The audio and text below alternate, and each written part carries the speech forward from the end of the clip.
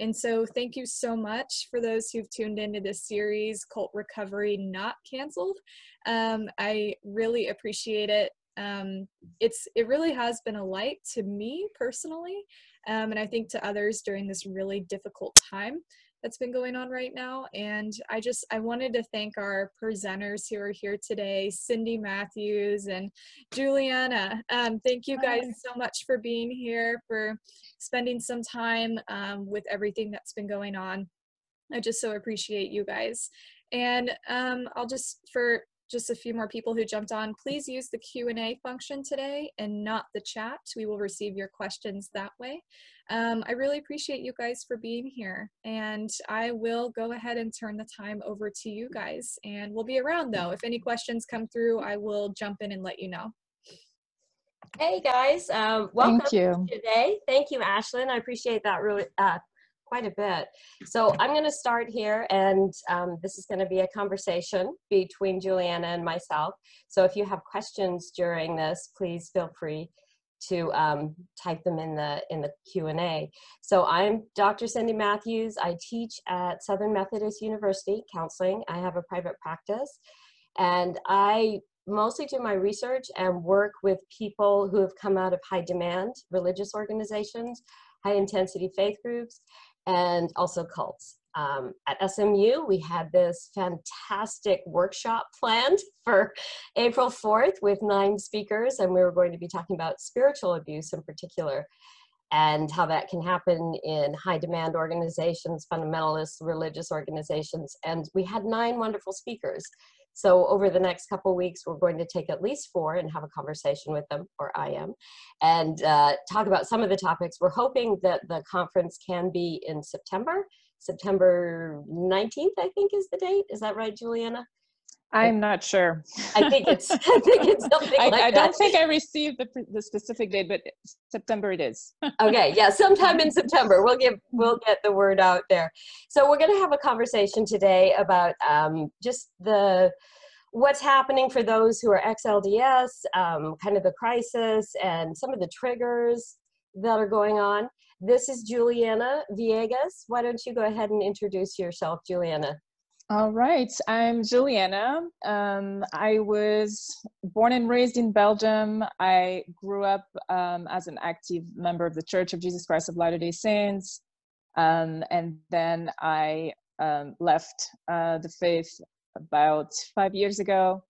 We'll talk more about this, but really to know my story, you can feel free to Google my name, maybe not now, listen to us because we're here, but later you can Google my name, Julienna Viegas, formerly Julienna Viegas Hawes. And I have a ton of information about my faith crisis, faith transition. I'm also the host of the Faith Transition podcast, where I tell my story and interview other people. I started this a few months ago, and I'm going to keep doing it to allow more people to tell their stories, and it's very therapeutical.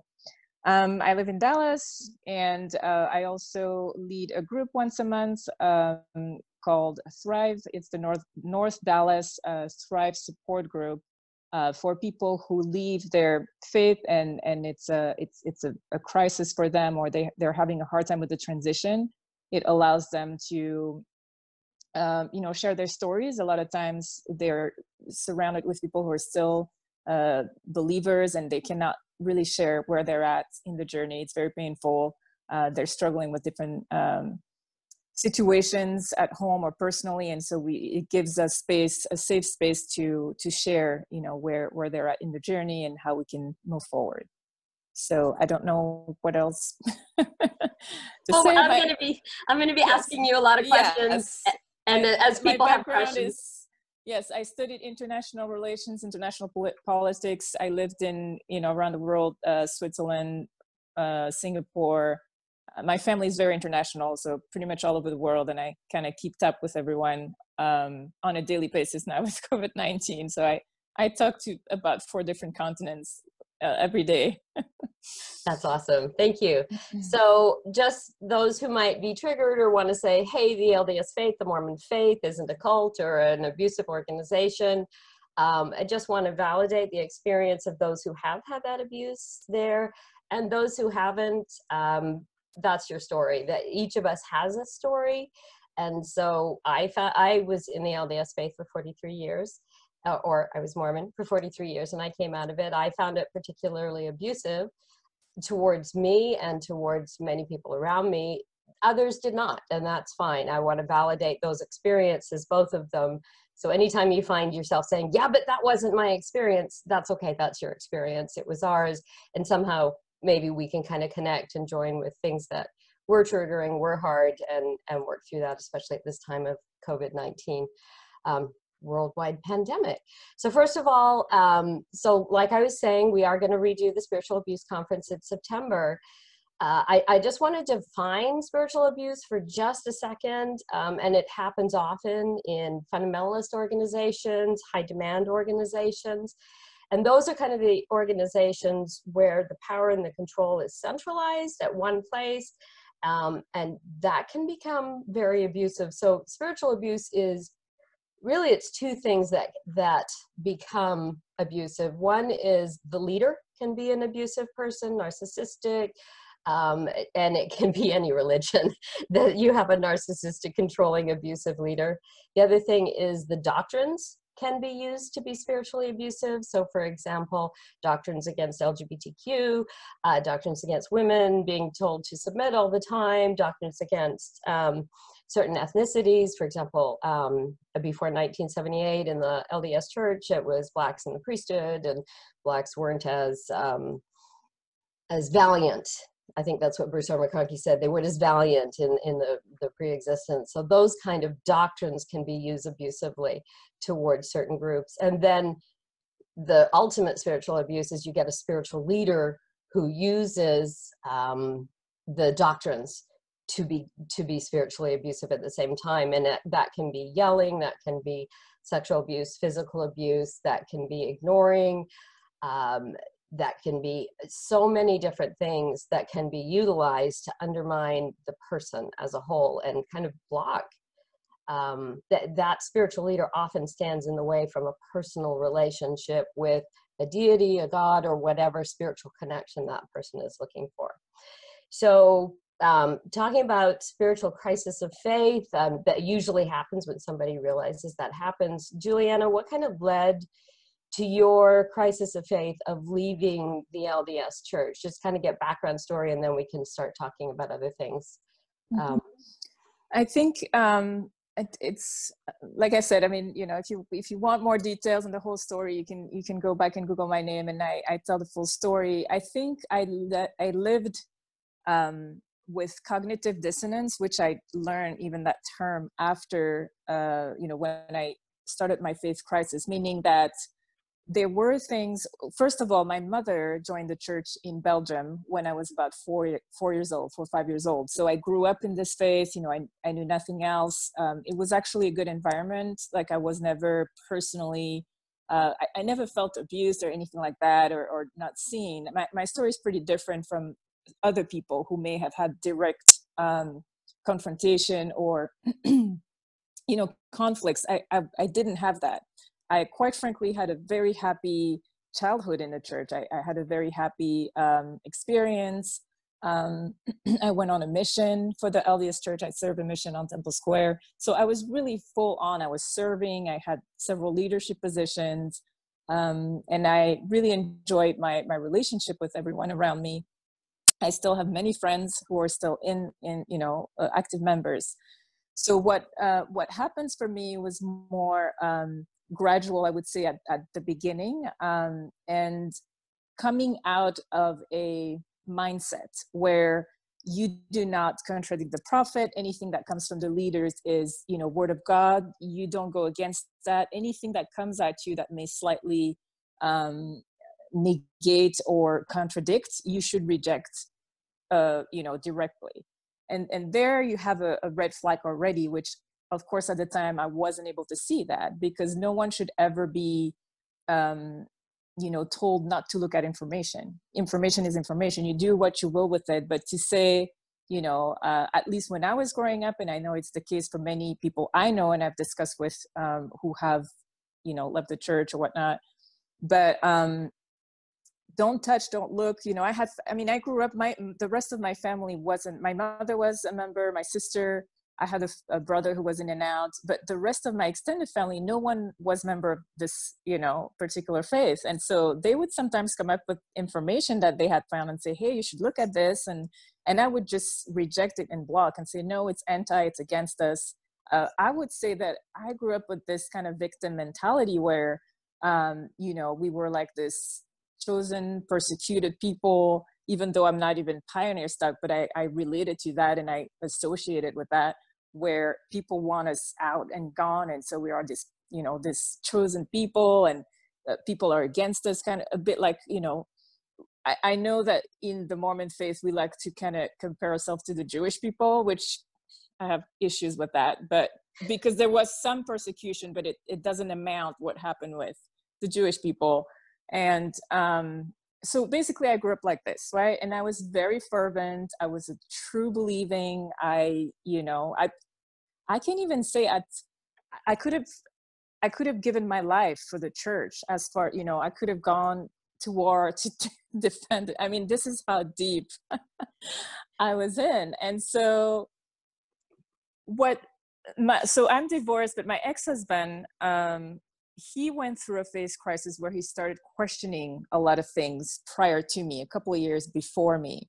And when it happened to him, he tried to come and share some things, but I was completely close to it. Just like I was saying, anything that was going to talk against the church, I did not want to listen to. I did not want to, you know, bring in. And I think subconsciously, now I know, looking, you know, from the outside, with hindsight, subconsciously, it's a terrifying thing to even begin to question your foundation that you've stood on your whole life. I mean, it's even a thought that when you really are deep in it, you don't even want to go there because it's so frightening, even not knowing what could happen. But subconsciously, I think you put a block to anything that would want to come in and destroy that, because I mean, it's just scary. Don't know what's going to happen. So basically, he went through his faith crisis kind of alone. He read Rough Stone Rolling, which at the time, back in 2009, I mean, it came out earlier, but he read it around 2009, 2010, was kind of an eye-opener to him. So he goes through that, goes through major depression, major questioning, just awful time. And I just find all sorts of other reasons why he was upset. Of course, you know, every relationship has issues and every human have problems. So I wouldn't say, you know, I wouldn't recognize that it was maybe the church or his, you know, his faith or losing faith causing this deep depression. You know? And so that went on, and somehow we got through that. And then at the time we lived in Switzerland, and a friend of mine came there. I mean, a friend that I met there. She was from Utah. She was the daughter of some, you know, high ranking, I would say, you know, Relief Society general, you know, person. Like her mother had a high calling in the church, and she was a total feminist, disagreed with so many things, and I mean, she's pioneer stock and everything, very much ingrained in the you know, Utah culture, but she was also very much in touch with herself and her feelings and her thoughts, and you know, and so she would contradict a lot the leaders and say, hey, the young woman should have the same as the young man, or we should be having, you know, a say in these decisions that are being made. And so basically she was going against the grain to the point where she couldn't agree with anyone anymore, and decided to, you know, remove herself, and was shunned and criticized, and the family was just awful to her. So when she told me her story, when she came to Switzerland, because of course it's a slow process. She was continuing to go to church, she loved the music. She's a beautiful singer.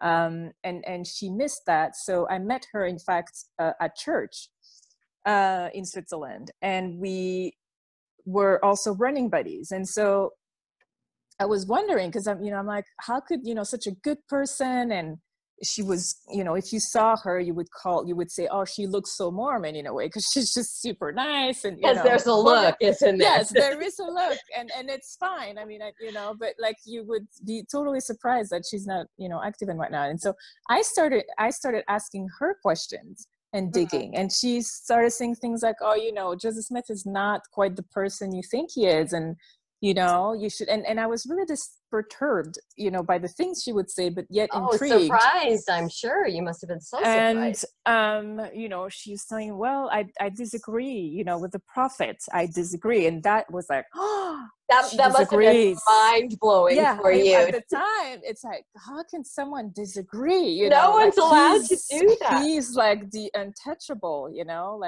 and so she opened up my mind a little, because I was curious. I wanted to understand, and also her family treating her so poorly, her mother saying things like, it would have been better for you not to be born, that, kind of shaming our family like that, because the picture perfect family is always, for some, well, and the shaming the shaming comment of it would have been better for you to never have been born. Yeah, I mean, the stuff that was going on. And so that happened, which caused me to, and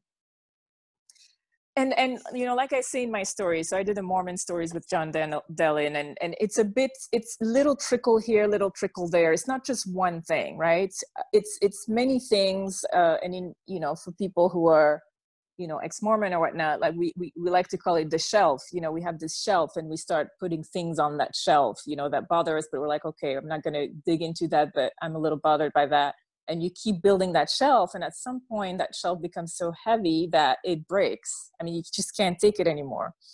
And for me, so she was kind of a bit of the trigger of my questioning. And then I also had read Carolyn Jessup's book, Escape, right? And she wrote Escaping from the FLDS. And that was actually a couple of years prior to me meeting this friend I'm talking about. I read the book, Escape, by Carolyn Jessup, leaving the FLDS community. I knew just about nothing about them. I knew the name, and I knew they were polygamous, and I knew they were weird, but I never dug into, sorry, like, I don't mean that. No, it's just funny you say weird, but so many of the things that Mormon LDS do are weird too. So reading that book opened my eyes to the similarities that these people had and we had as mainstream LDS people. And I was shocked. I'm like, oh my, and because I had already heard of priesthood abuse. I'm the priesthood leader, listen to me. Women being psychologically, even physically abused, but it's their fault because the priesthood leader has the last word and has the the power of God. So and I had observed several situations like that already, which had upset me to the to my core. So that was linked super heavy on my shelf, like the priesthood, women being kind of lower, and not overtly, because it's always, oh, we're equal, but just sit there and let us make the decision kind of thing, right?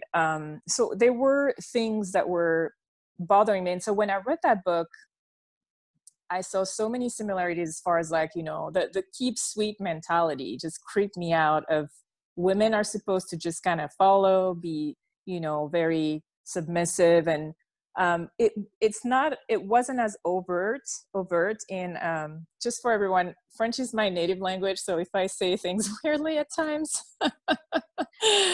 that's the reason. You probably noticed the accent too, but so yeah, I could see the similarities, and that creeped me out. In fact, I remember posting on Facebook, everyone should read this book, because guys, we need to pay attention, because we're not too far from that. And if we don't pay attention, and then I remember reading that book and giving it to my mom, because I was really creeped out by it too.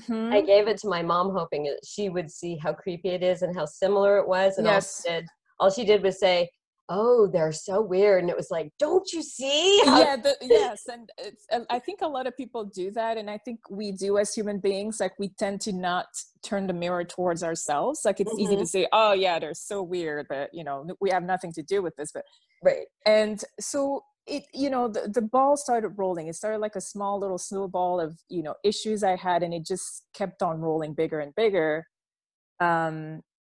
Somehow, maybe she told me about it, or I don't know how I came across. I came across the Mormon stories with John Dillon, because I started questioning a lot of things at that point. I was starting to question a lot of things. Came at the same time. Life goes on, you go through the ups and downs and relationship issues, and I read all these books that are mind opening, or help you question. I read the Road Less Traveled. I read Brené Brown books, and she was actually a real key person in my faith questioning and faith transition, because the whole be authentic, be yourself, have that courage to listen to your inner voice and things like that. And I decided to go on that journey to be like, okay, what is it I really want to believe, or like, why do I not listen to these triggers, or this cognitive dissonance, so these unease I feel inside, like, what is it? And so the more I start digging into that, wanting to be my authentic self, wanting to express myself the way I am, disagree if I want to disagree. And then on the other hand, I started listening to Mormon stories. The reason, oh my goodness, it kind of all came almost at the same time. It sounds a bit jumbled, because it was a bit jumbled at the time. Somehow I came across the LGBTQ, Mormons who are, and now it's like a few years, and I should have written it down. I can't think of the page, but there was this page of Mormon, LGBTQ kids who were testifying about their experience. No, you're talking on Facebook, right? A Facebook page you came across? It was a website. It wasn't on Facebook. Website. Okay. It was a website, and I don't know how I came across that. But they talk about the experience, growing up as gay and lesbians in the church, and they still want to hold on to their faith. But you read those stories. I don't know if it's called like There Is Hope or something like that. I'll find out, and when you talk, I will look it up and then come up with it. But you're good. And I read these stories, and my heart just is ripped apart, because they were not even complaining per se, because they were like, they were kind of accepting the fact that it's their burden in life. But then they talk about their experience with their bishop telling them things that are very damaging, and I read every single one of their stories, and it's so heartbreaking to read the stories. I was just ripped. Yeah. I was ripped, and I'm like, no, I can't.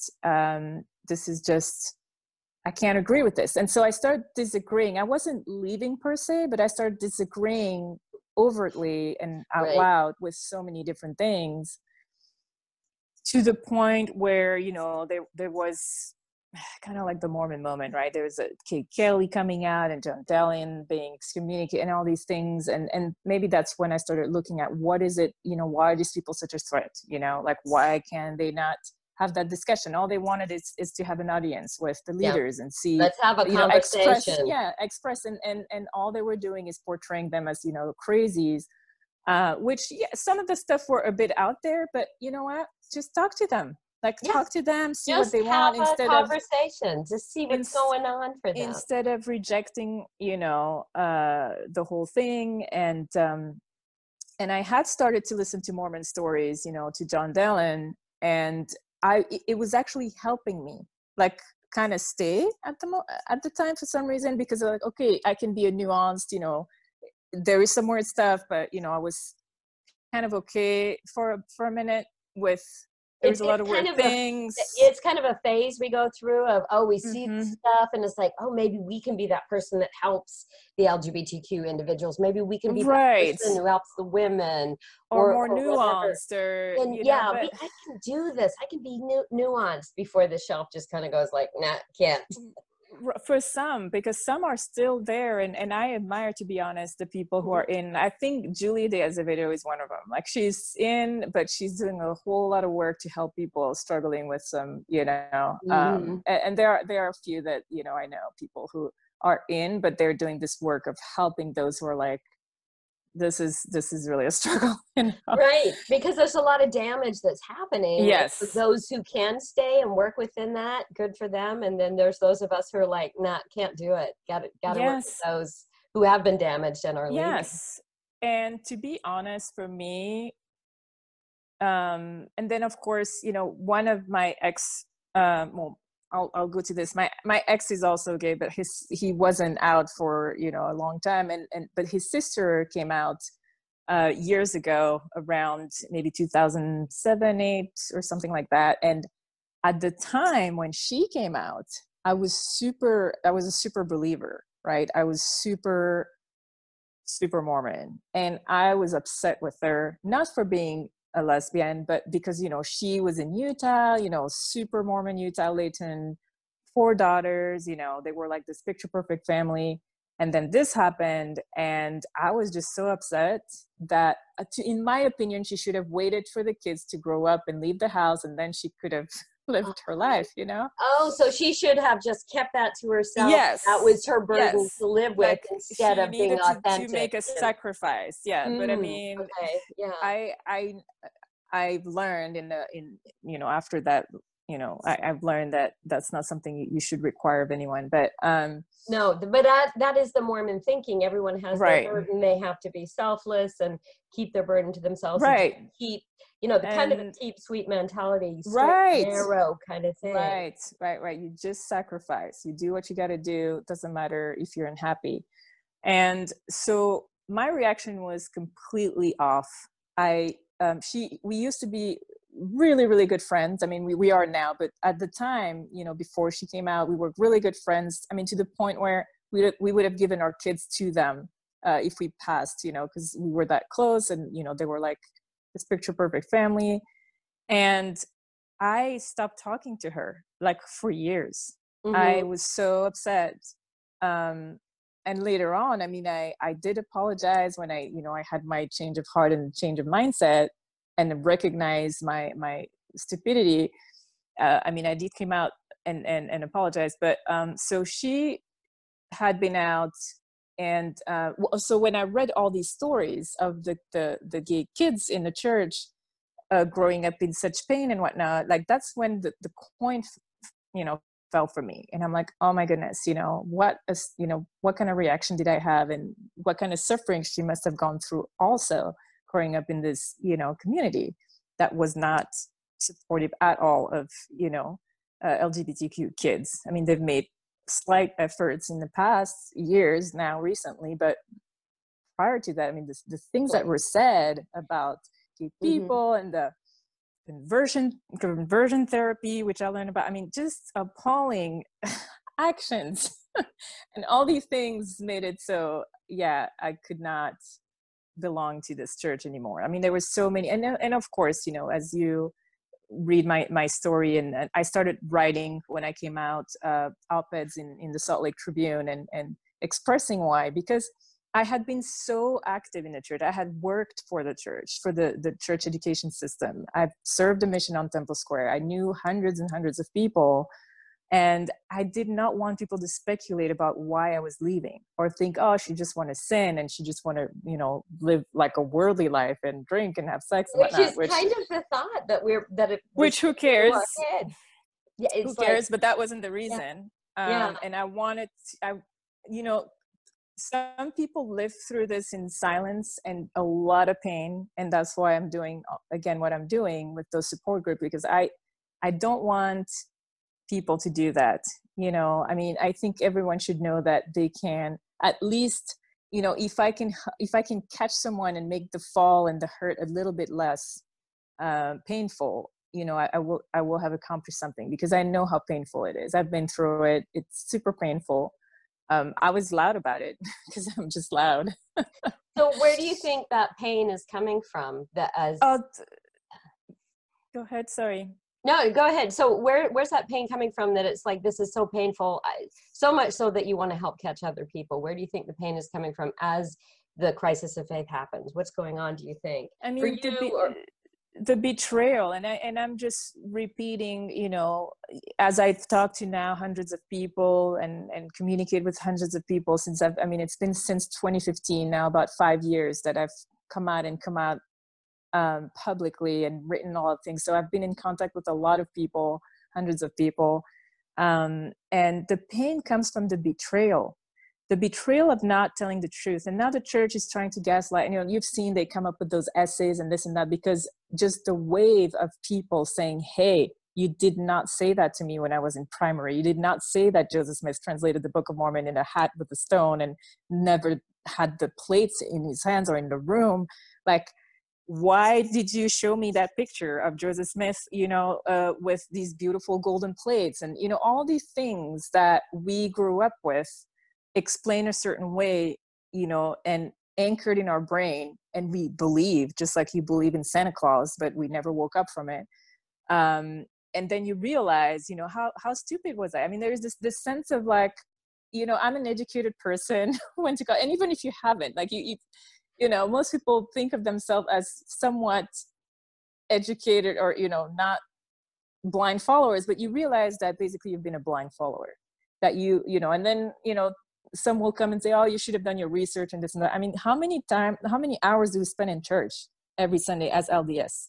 3 hours. Mm-hmm. And in these 3 hours, you're not capable of telling the truth about the history of the church. And you just tell all these stories of Emma being crazy, when no, she wasn't crazy. She was sick and tired of her husband philandering and lying about, all these young girls that he would have sex with and whatnot. I mean, and then, it's all that gaslighting. No, it's Emma again. It's the woman who had the problem. She was probably mentally, a little bit not there or whatnot. No, she was freaking upset that her husband was just crazy. I'd like to make a comment real quick too, based off of a question. Well, it wasn't so much a question, but just kind of affirmation of what you're saying, Juliana. They said most cultic groups say that you leave because of the world, either sex, drugs, etc., kind of like what you were saying. But in reality, most of the time, the cultic group and their behavior pushes you out. This person mentioned this is a conclusion that Dr. Josie McSkimmon made in her book, Leaving Christian Fundamentalism. I just thought that was such a appropriate comment for what you were saying and talking about, how you wanted people to know that wasn't the factors that actually pushed you out. Like, you actually had an informed opinion, Yes. But yes, they you. do like to justify it, to say, oh, it's because something's wrong with you. But they never take ownership to say something is wrong with the church. Something is wrong with the group that's happening within it.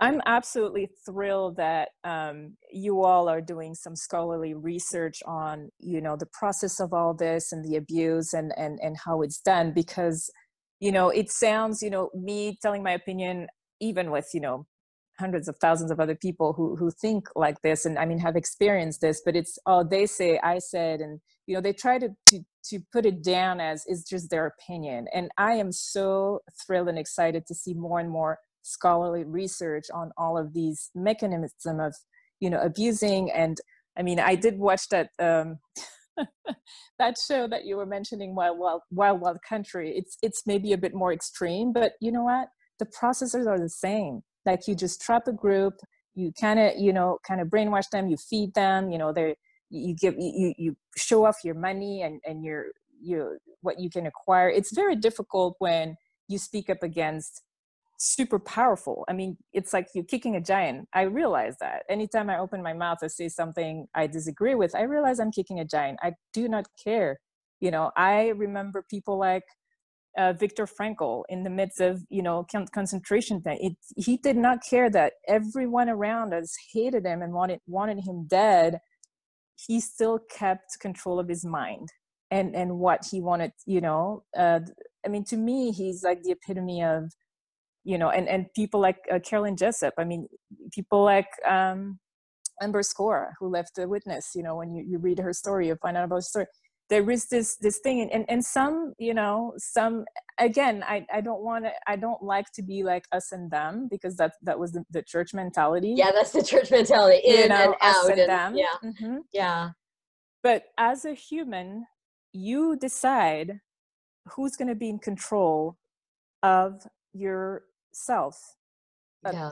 Are you going to be in control of yourself, or are you going to let someone else, or an institution, or your parents, politics, whatever it is? I mean, we are bombarded from the moment we were born with opinions, with this is how you should be and think and whatnot. And today, quite frankly, I know I'm a little bit all over the place here, but I'm so glad that I left when my kids were young, because now I can tell my children to question everything, even me.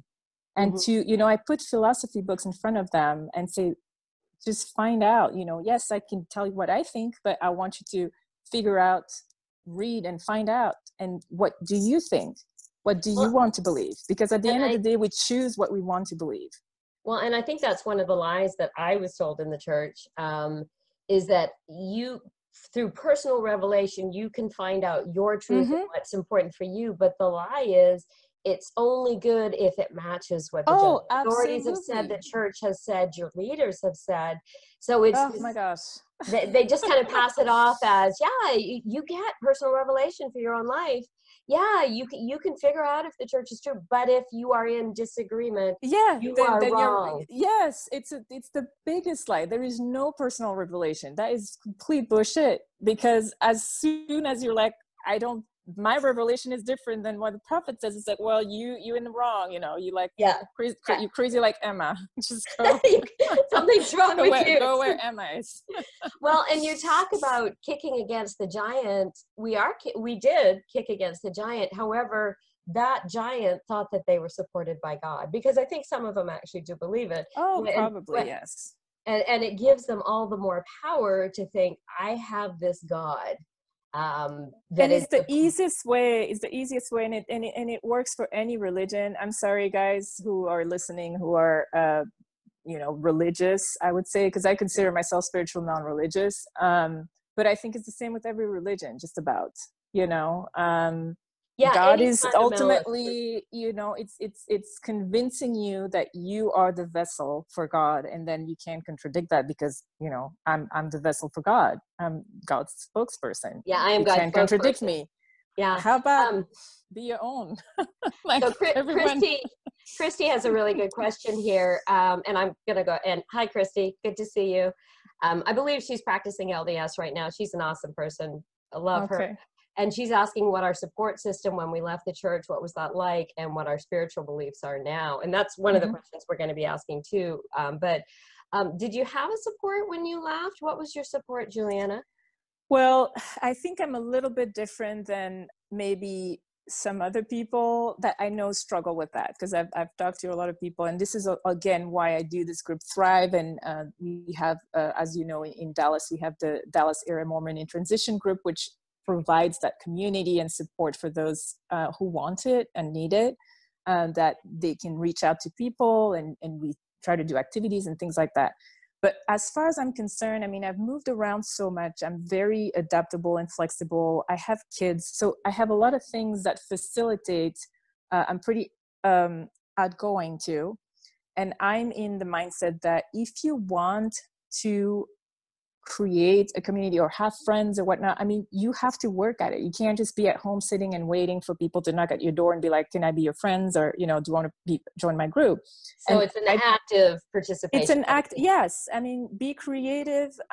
Today, I mean, we're in 2020. There is so much, I mean, it's COVID-19 now and we're quarantined, but I mean, you go to a meetup group, or you go find out what you like to do. I mean, have some hobbies or whatever, or start something that you've always wanted to do. But if you like to dance or to hike or to bike or whatever, go find that group, go find those people. They are out there and they've done the same thing as you. They went and found who is it out there that likes to do the same thing I do. Everywhere I've been, oh, sorry. Now, I was going to ask you a question. So your spiritual beliefs now, how is that helping you through COVID-19 right now? So what are your spiritual beliefs and how is that helping you right now? Because I know when I was in the church, it was very much look to your leaders, all that kind of stuff. You know, as far as community goes. Yeah, as community and spiritual beliefs, how is that helping you through COVID-19? How is that bringing you any kind of peace? Wait, what? My spiritual, where I stand spiritually, how is that bringing me some peace? Yeah, I so think maybe mm-hmm. Go ahead. So I think I've already done that work prior to all of this happening. I've also gone through a lot of crisis in this past couple of years, including losing my mom a couple of months ago.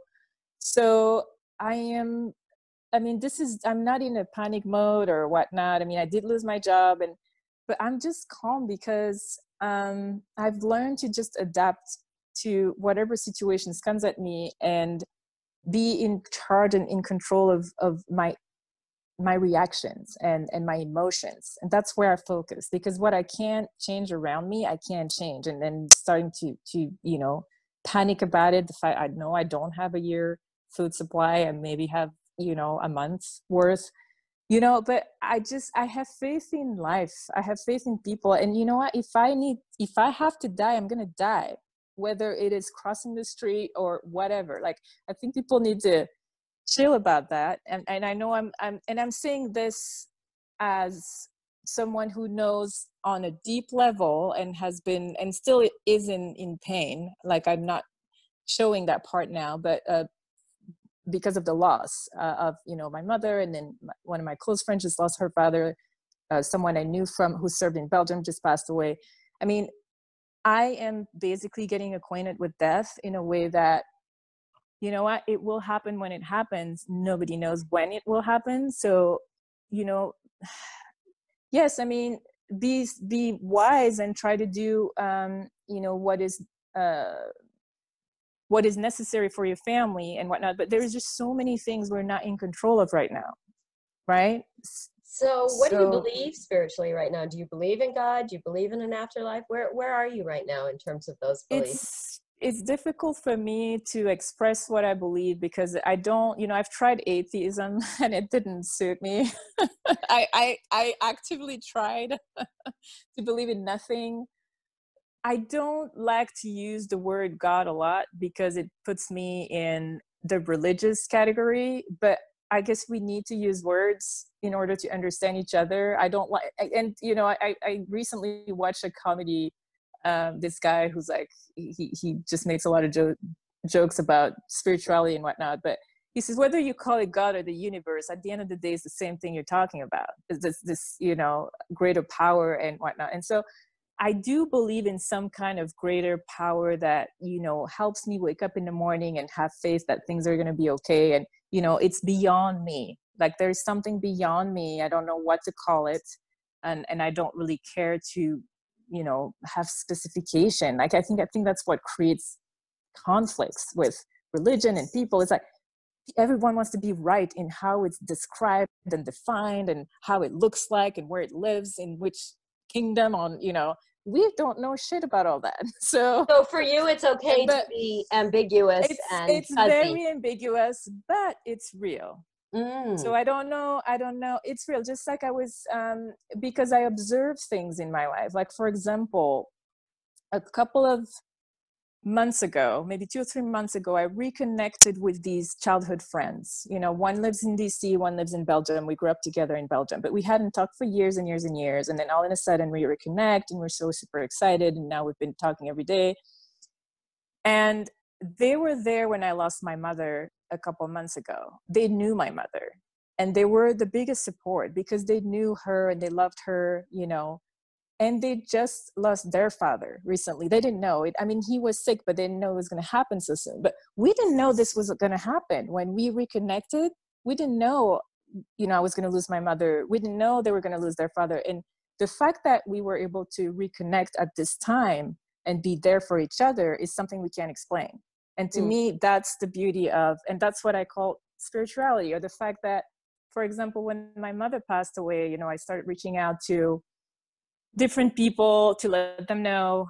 And I used, I think I told you that story before, but I used a music for the funeral that was a mixture. My mother was born in the Congo and then married a Belgian and so moved to Belgium. And that's how I was born there. But she was born in the Congo from a Portuguese father and a Congolese mother.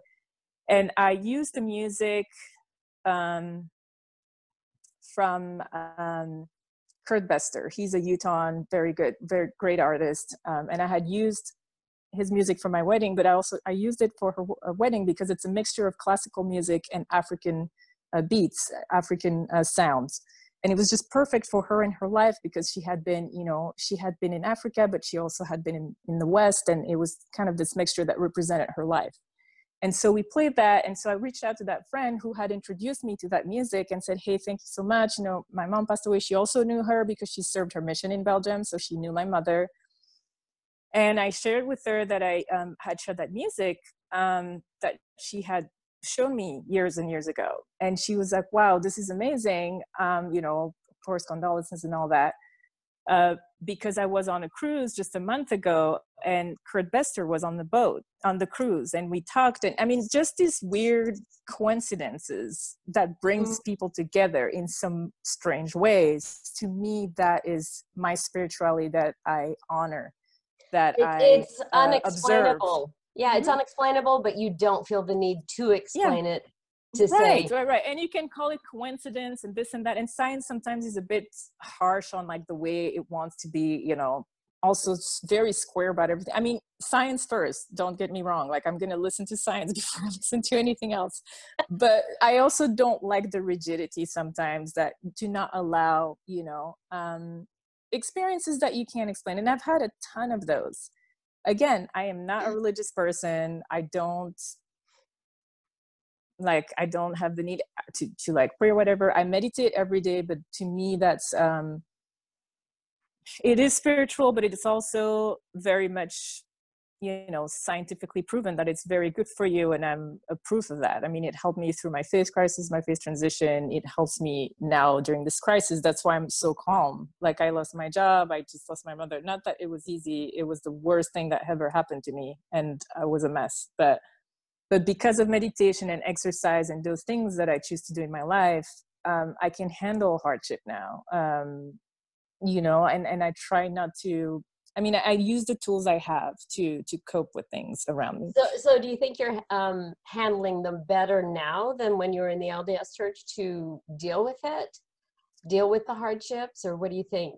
I think so. Why? Because, well, I didn't have these kind of hardships, but I had hardships like, you know, just more like in my couple and, you know, being a new mom and stuff like that. But I think, oh my gosh, there's just so, it's like my head has been cleaned up. It's like this attic full of crap and like stuff, like full, that's now how I can describe it the best. But it's like this 100-year-old, you know, person who has amassed a whole bunch of stuff in her attic. And when I left the church, I cleaned up that attic, and now it's like minimalist. It's clean. There is only what I want there. So you really can get in touch with that authentic self and not be like, there's all this other stuff. You should do this. You should do this. Yes. I would trade that for nothing in the world. Nothing.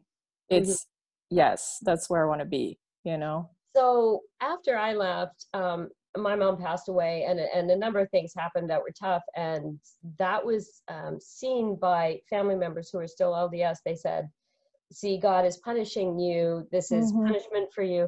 Is that something, and that's called magical thinking. If good things happen, you're doing good. If bad things happen, you're doing bad. That kind of thinking. Did you have that kind of experience of when bad things happen, people were saying, see, you should be doing this, or what was your experience with the good and the bad happening? I haven't had anyone say that to me, but I know it's a mentality that members of the church that are very believing can have. Not everyone. I don't like to put everyone in the same bag, because again, I have a ton of wonderful friends, if they ever listen to this, that are very believing Mormons that I adore. And they're more open-minded, because, you know, if you're my friends, you have to be a little more open-minded. But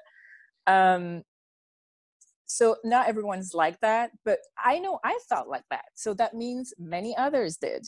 I know I thought, okay, but now it doesn't even faze me, because I can always point out to someone very active in the church who has a whole load of crap happening to them, whether it's cancer or their kids dying or whatever, you name it. It happens. What happens out of the church happens in the church. And I can easily point it out. So to me, it means nothing at all.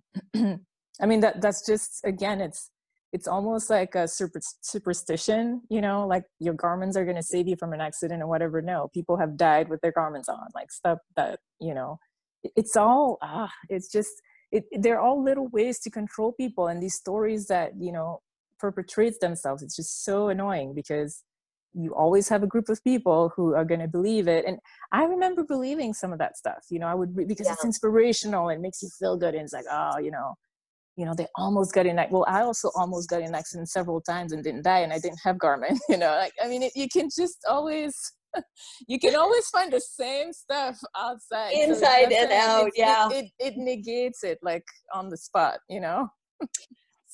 I wanted to jump in because this was a great question that was just asked. What did your daily life look like when you were part of the LDS? How often did your membership in the LDS consume your mind and mental space?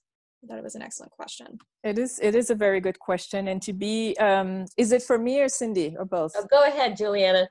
This is your conversation.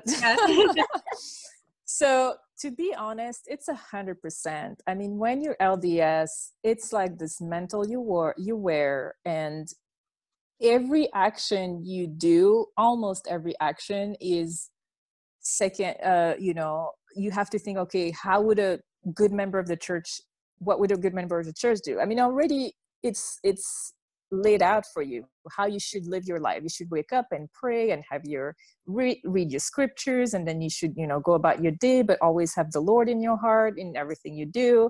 And then, I mean, really, it's whether it's good or bad, whether it helps people, whether it makes people be better or not, sure, but it is a fully controlled, you're controlled, like, you're told how you should be, what you should act, what you should do, and then you don't realize that you are, because it becomes a habit, just like, and then you feel super guilty all the time because you're not 100% doing what you should be doing.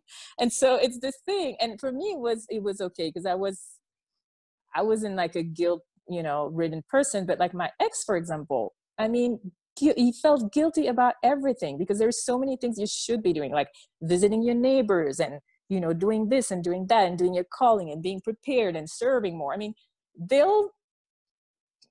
I know some people who have had serious health issues because of how overworked they were by the church, because as long as you say yes, they'll keep adding on responsibility.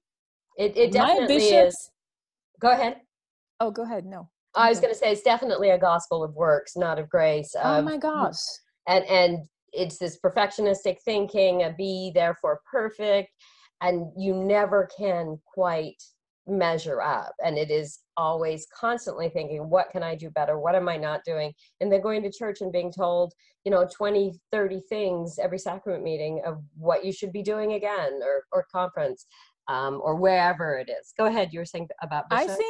I think 90% of the bishop I had, I mean, I've in Belgium at least. So, and I was in Belgium from, 4 years old until 18 years old before I came and studied here. But so I had, a dozen of bishops. I think 90% of them left, burnt out. They left the church, burnt out, and also they probably found out, all the lies and stuff. But yeah. And what saddens me is to see the health of some of my friends that have gone through some really deep, hard issues. And I know that part of it is overwork. They were overworked. They will never admit it. I know they will never admit it, because they're like, oh, it's the Lord's work. But I mean, I'm sure that the Matheson, who were general area authorities in Europe. You know who I'm talking about? Oh, his first name doesn't come, but it's the Matheson. So anyways, he was in charge of all the different congregations and whatnot, but I'm sure he could testify of that, how the bishops and the stake president and whatnot. I mean, they're all about families, but these people have to spend so much time outside of their home to go and serve and do other things. And, some of the families will say that they didn't see their father or the mother was just constantly like busy bee, Right. And it's the thinking of, so my dad was a bishop in Ontario for a while when my brother and I were born, which is like a 4-year time span. And my mother, when she would get tired or say, hey, I want you home, he would always say, I wasn't there, but this was what I was told was, I'm doing the Lord's work. I know it's hard. The Lord is going to give you more strength to get through this. And it was, she became kind of resentful to be having these 2 little kids, and he had a job and he was doing the work that he thought he was supposed to be doing, and believed that she was going to get the support that she needed from God. And she was also Relief Society president at the time too. So that just this constant do was overwhelming. Yeah, and think of those who have 6, 7 kids or whatnot. Like, right? Like I don't even. Well, know and we were number works. 4, and we were number 4 and 5, so she had 3 others as well. Yeah, because I mean, it kind of went away a little, but that mentality of having a lot of kids was also a big deal. Like if any of you listen to my podcast, like I have a conversation with Dusty Rhodes. He's a scientist, a herpetologist, and he grew up in a big family, and he's the only one I think who left. And of course, he's looked down upon, but he grew up in a family like that. And at some point, I kind of play devil's advocate, because it's like, oh, and I just resent, the fact that my father, we had this big family and he gave all the money, like for tithing and stuff. I'm like, oh, why did he have so many kids to begin with? And it's like, well, he was, he's like, well, he was following, the example of the prophet or whatever at the time. Because, there is this, even whether conscious or subconscious also, however many, kids the prophet has, or, the leaders have, like, you kind of have to match that or whatever. Like, right. Not to say all the born kids, we love you. We're glad you're here. So, but right. So in terms of right now with COVID-19, are there things that are kind of triggering for you, or things that are weird? Like I know food storage was a big thing, and right now in Utah, they're seen as the biggest hoarders of food, and it probably has to do with food storage. When you're thinking, oh, I don't have toilet paper, I don't have all the food, are there things that are kind of triggering for you right now with the isolation, with everything that's going on? To be honest, it's funny that you say that, because I talked to a friend in Utah right now, last night, and he was like, yeah, I have to go like at 6 a.m. because there's like a long line and people are hoarding, and and he's like, we have not very many cases, and it could kind of not grow, because I mean, it's not going worse or anything like that. Like I think in some places it's definitely less than others, And for those who may not know, the LDS we're told to have a year supply of food storage and toilet paper and all that kind of stuff. So it can be a little triggering to see lines and to see that that we're out. But go ahead, go back. Yeah, and then I heard, and that could be a fake saying or whatever, but someone unfortunately shared it with me that the prophet would have said, so Nelson, like, yeah, if you've done that, if you do your church at home and you have done your preparedness, then nothing bad will happen to you. But already I think most people will be okay, just because that's the statistics. Most people who get it won't die from it, period. So it's not going to be, and not to say it's very, very sad when death does occur, but the majority is not going to die. And then what triggers me, it's not so much what I have or don't have at home. What triggers me is the fact that the LDS Church is sitting on $100 billion, and all they find to say to their people is fast and pray, instead of shining and giving away to those in need, you know, healthcare provider and teachers and kids who go hungry. And I mean, there's just so much opportunity to help. And the fact that they are just like lulling the people and waving their white handkerchief when they could be in the first helpers, you know, of all these people who are screaming for help right now, that is triggering to me. Yeah, and for those I who don't wouldn't know, say anything unless people would just bombard my Facebook with their quotes and whatnot about, you know, all the nice words they said. I don't care about the words they say. I want to see the action, you know, because yeah, that's where it's at. And for those who don't know, there was a story recently out that the LDS Church has $100 billion, and they've come out and said to everybody, we're going to have a 24-hour fast, go without food, continue paying your tithing, pray. And so the trigger is, why are you not doing something with this $100 billion? Well, like yeah, I mean, you can go to Wall Street and Washington Post and whatnot. It's the fact also that they don't pay tithing on that, and they just sit on it, and it's just this growing, you know, wealth that, and then yeah, it's money and it's real estate. Like, you know, I kind of scanned through like what was told, you know, during conference, which I don't really care too much, but they're building all these temples all over the world, in China and Dubai and this and that, and it's like, I mean, it's corporation, it's like it's money and real estate, and you're buying your way in, and you know, and it's like, well, I hope at least that they'll use that if there is like some kind of, you know, crisis or catastrophe in the world, that they'll use these buildings to help people at least, you know, if it can serve somehow, sure, but if it's just, you know,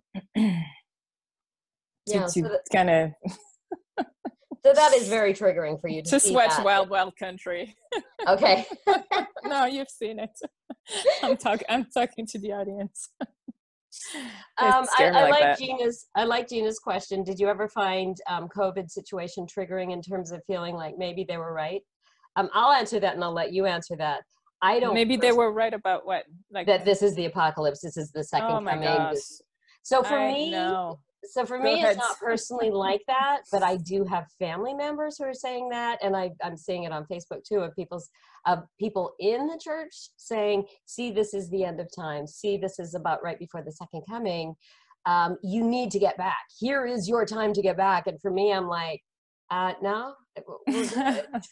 So for me, I've worked through that already. How about for you, Julienna?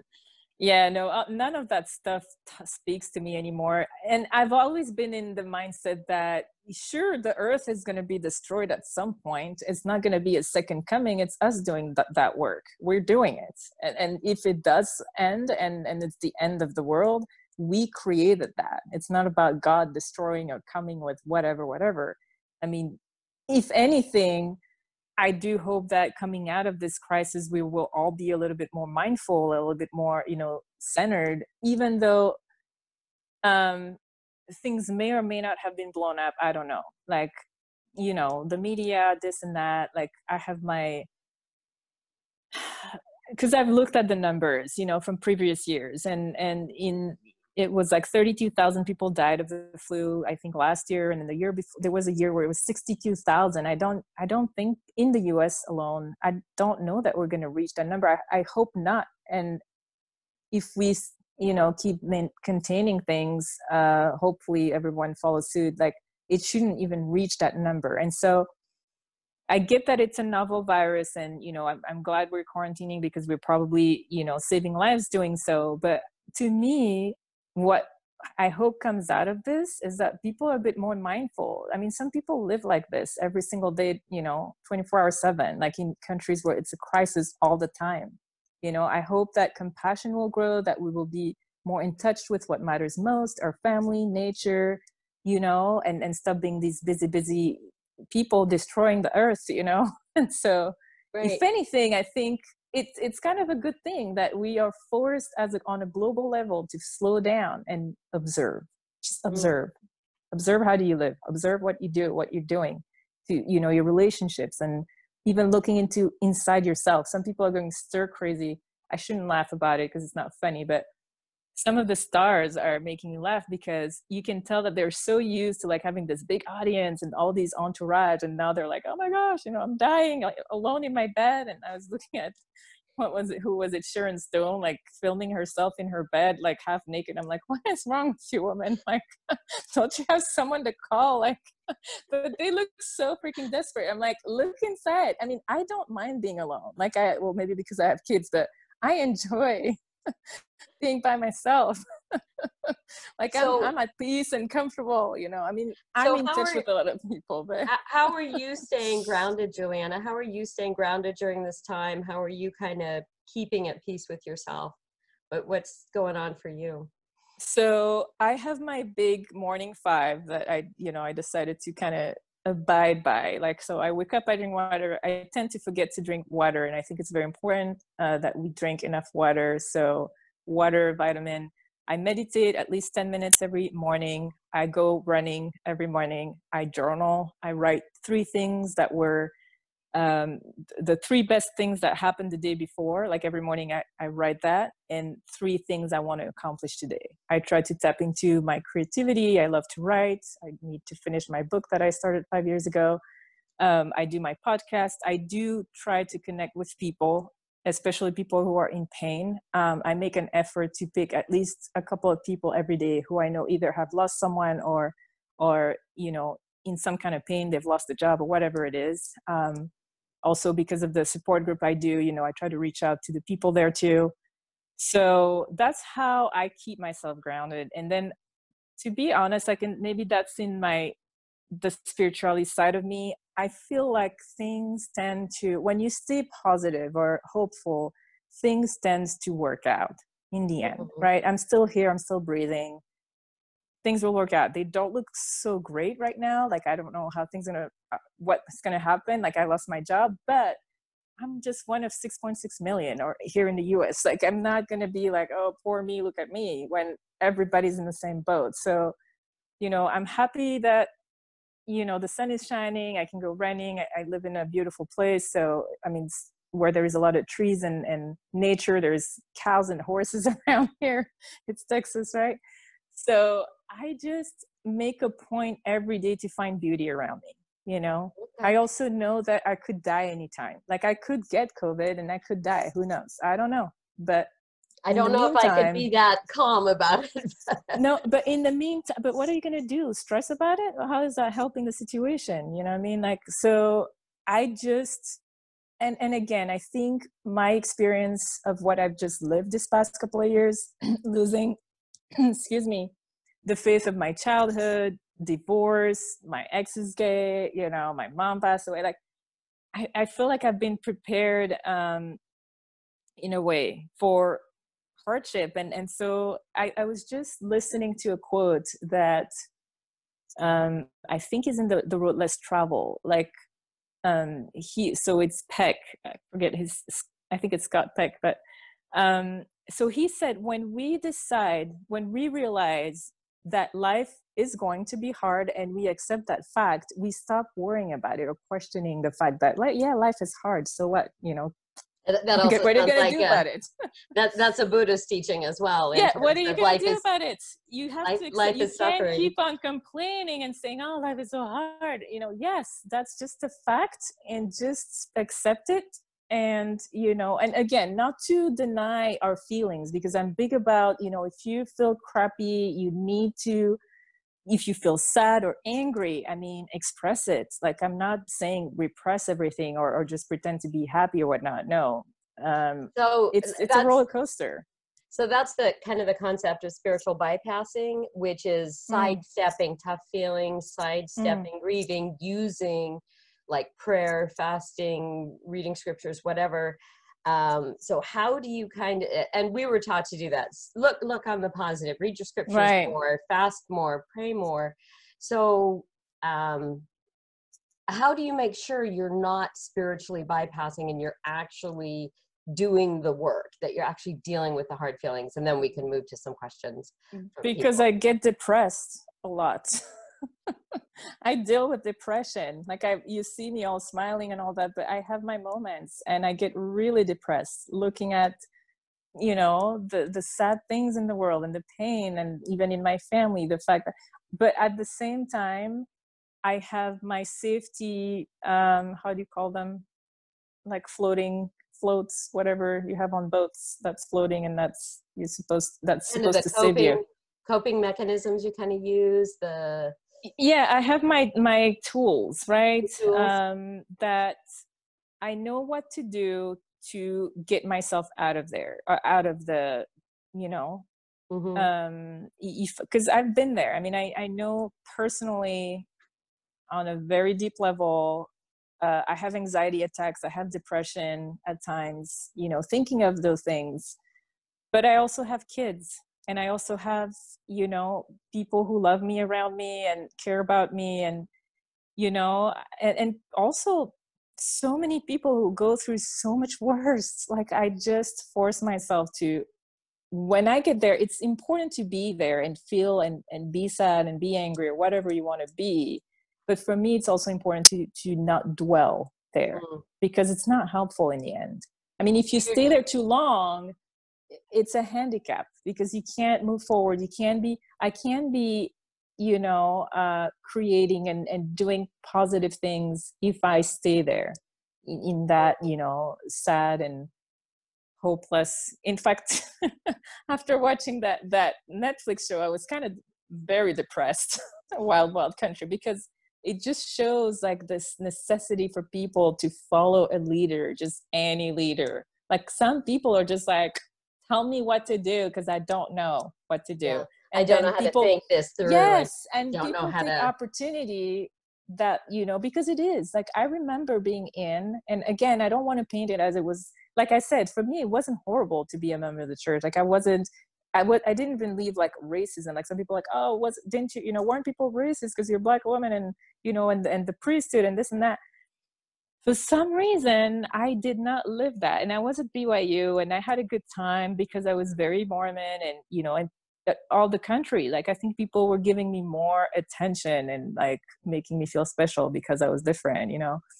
Yeah. Which I didn't mind at the time, but like, I didn't have that. Like, I still my roommates, I'm friends with my roommates from BYU and whatnot. Like, we don't believe the same things, and I think one thing is that I've also looked at people as people, and not just, you know, the ones who were like my friends because I was a member, they're not around, and I don't care. Like, if that was the, you know, the reason for a friendship, like, I don't need you around. But the people I've what was close to, I mean, the hardest was my best friend in Belgium. She's still a very active member, but she also kind of lives it her own way. But it created friction for a while, because I was also trying to tell people, you know, how can you be in this church that just tells so many lies and whatnot? But you know what? For some people it works, and for some people it's their lifeline, and they don't know how they would live otherwise. And I have to respect that. You know? It's their comfort, it's their strength, it's what they need, and they believe it. They thoroughly, deeply believe it's true, and that's their choice. You know, I swallowed the red pill, and I'm okay with that, as long as they're not trying to push it on people, or people who are leaving from their families, telling them it would be better you weren't born, or you should live it this way.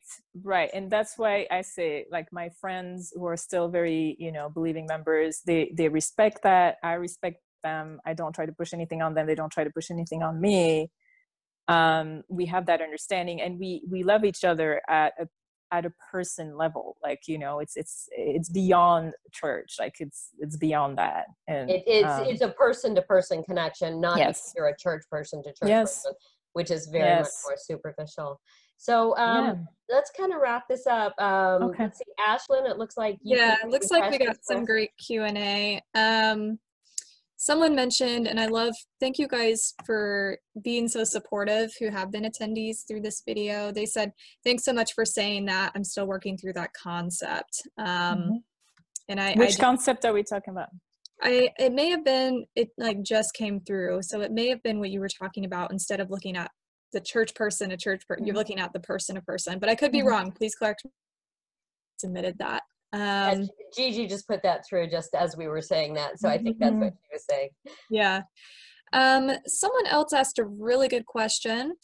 Do you feel like going through the process of learning to question the church and its authority has made you more inclined to question other forms of authority, like the media or the scientific epidemiologic data supporting the COVID-19 response?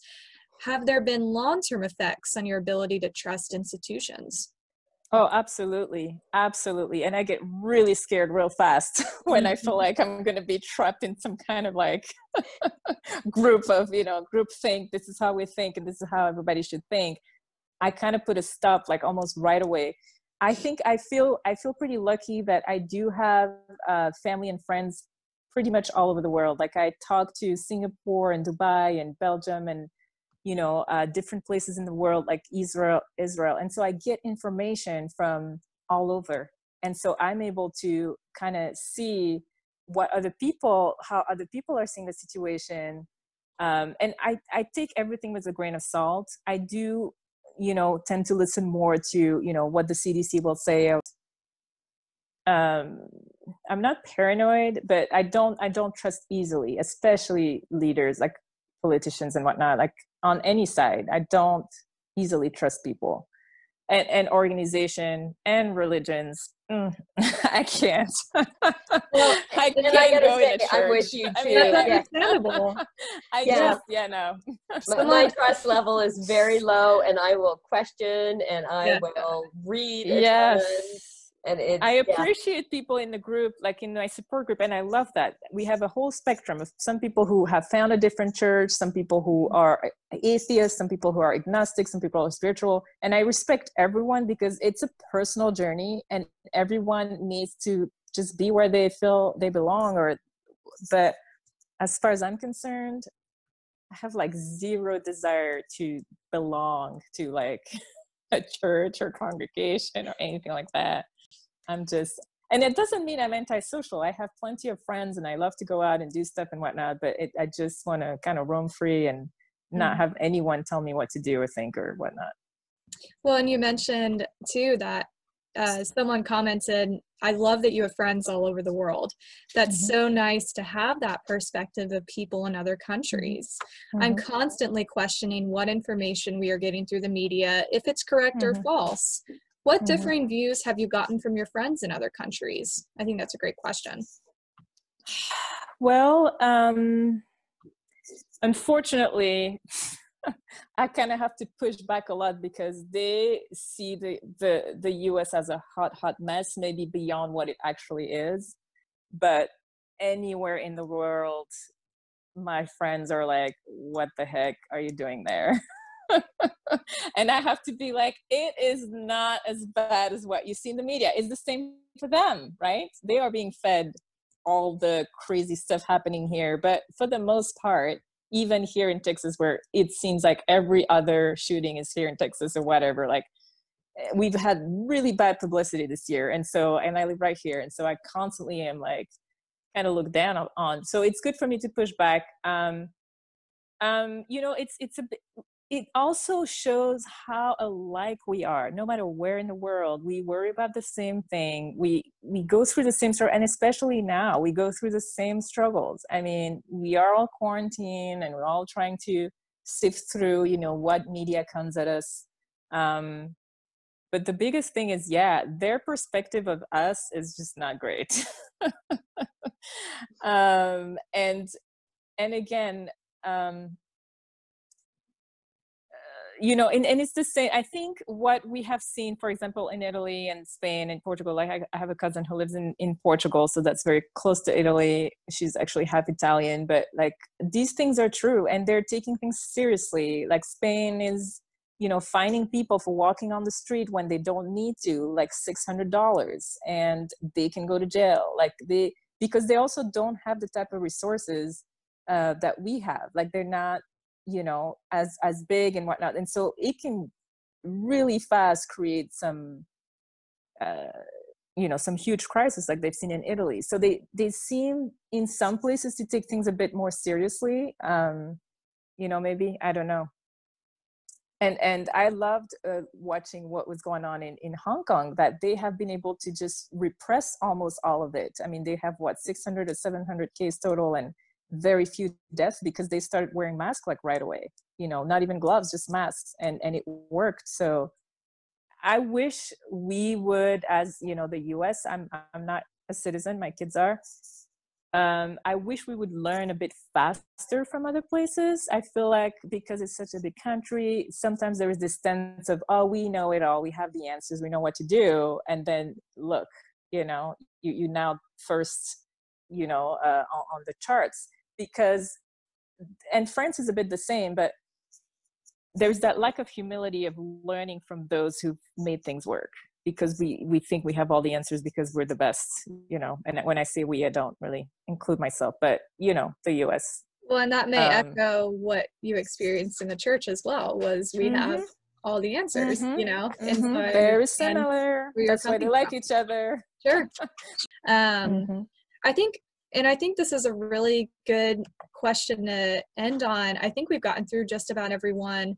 The only question that I have left is, did you ever see that the message of love and compassion was constantly preached, but in reality, the leaders practiced the opposite, using guilt, shame, and fear to oppress and control? How do you process that while still living in the group? And I kind of think this goes along with you talking about cognitive dissonance and learning what cognitive dissonance was. Would you like to elaborate on that a little bit? Okay, I'm not sure if I understand the question properly. So it's basically from the pulpit, they preach, love your neighbor, but then in reality, it's a lot of oppression. I think they have the perfect system to keep people under control, which is, serve each other, do things for one another, have all these callings, make sure no one's forgotten. But the ultimate goal is to keep people inside of the very small circle, which, it's a worldwide millions of people circle. But the ultimate goal isn't, celestial kingdom is like, the carrot being kind of dangled, and my bishop tried that on me when I was like, I'm out of here. It's like, you're putting your whole family, the eternal salvation of your whole family on the line. I'm like, well, I don't believe that, so that's not going to work. But there is always something, because they know it has to be something bigger than them. So it keeps you from looking elsewhere than where they want you to look. And yes, because you're serving your own people, you always feel like you're doing something good. If you teach your little lesson on Sunday and you go and bring some hot bread to your neighbor, like I'm a good Christian, look what I'm doing, that's why I see. And you know what, it works for some, but I'm still serving when I can. I'm still doing things where I can. I don't need someone to tell me I need to do it, or a church, or some kind of organization. I think ultimately we choose who we want to be, and finding that authentic voice, devoiding ourselves from everything we've been given, because from the moment, again, we're born, we're told this is how you should be, this is how you should act, this is what you should believe. So it takes time to take out all of these things that have been placed in us, and to realize that ultimately we are our own master. We can choose what we want to believe. We can choose to be true to our own truth. And yes, it comes at a cost, again, to take the Matrix as an analogy, that I chose the red pill, and I'm glad I did, Well, and I want to thank you, Julienna, for sharing your story. You were so transparent, and that authenticity really shined through. So thank you for that. And for, there's a sense of vulnerability. Like even if you are in a place where you do feel, quite comfortable in sharing or what have you, it's still a vulnerable experience. And I know a lot of people, I've had comments coming through, people really appreciated your talk today and participating, and thank you, Cyndi, for kind of guiding her along in her story. It just seamlessly flowed, honestly, and so thank you to both of you. And I just, it's a bummer that the Dallas event has been moved to September, but it's been really cool to hear Dallas speakers who were going to participate come on and share. Yeah, and so, next week we're going to have 3 more that yes, we'll be having conversations again.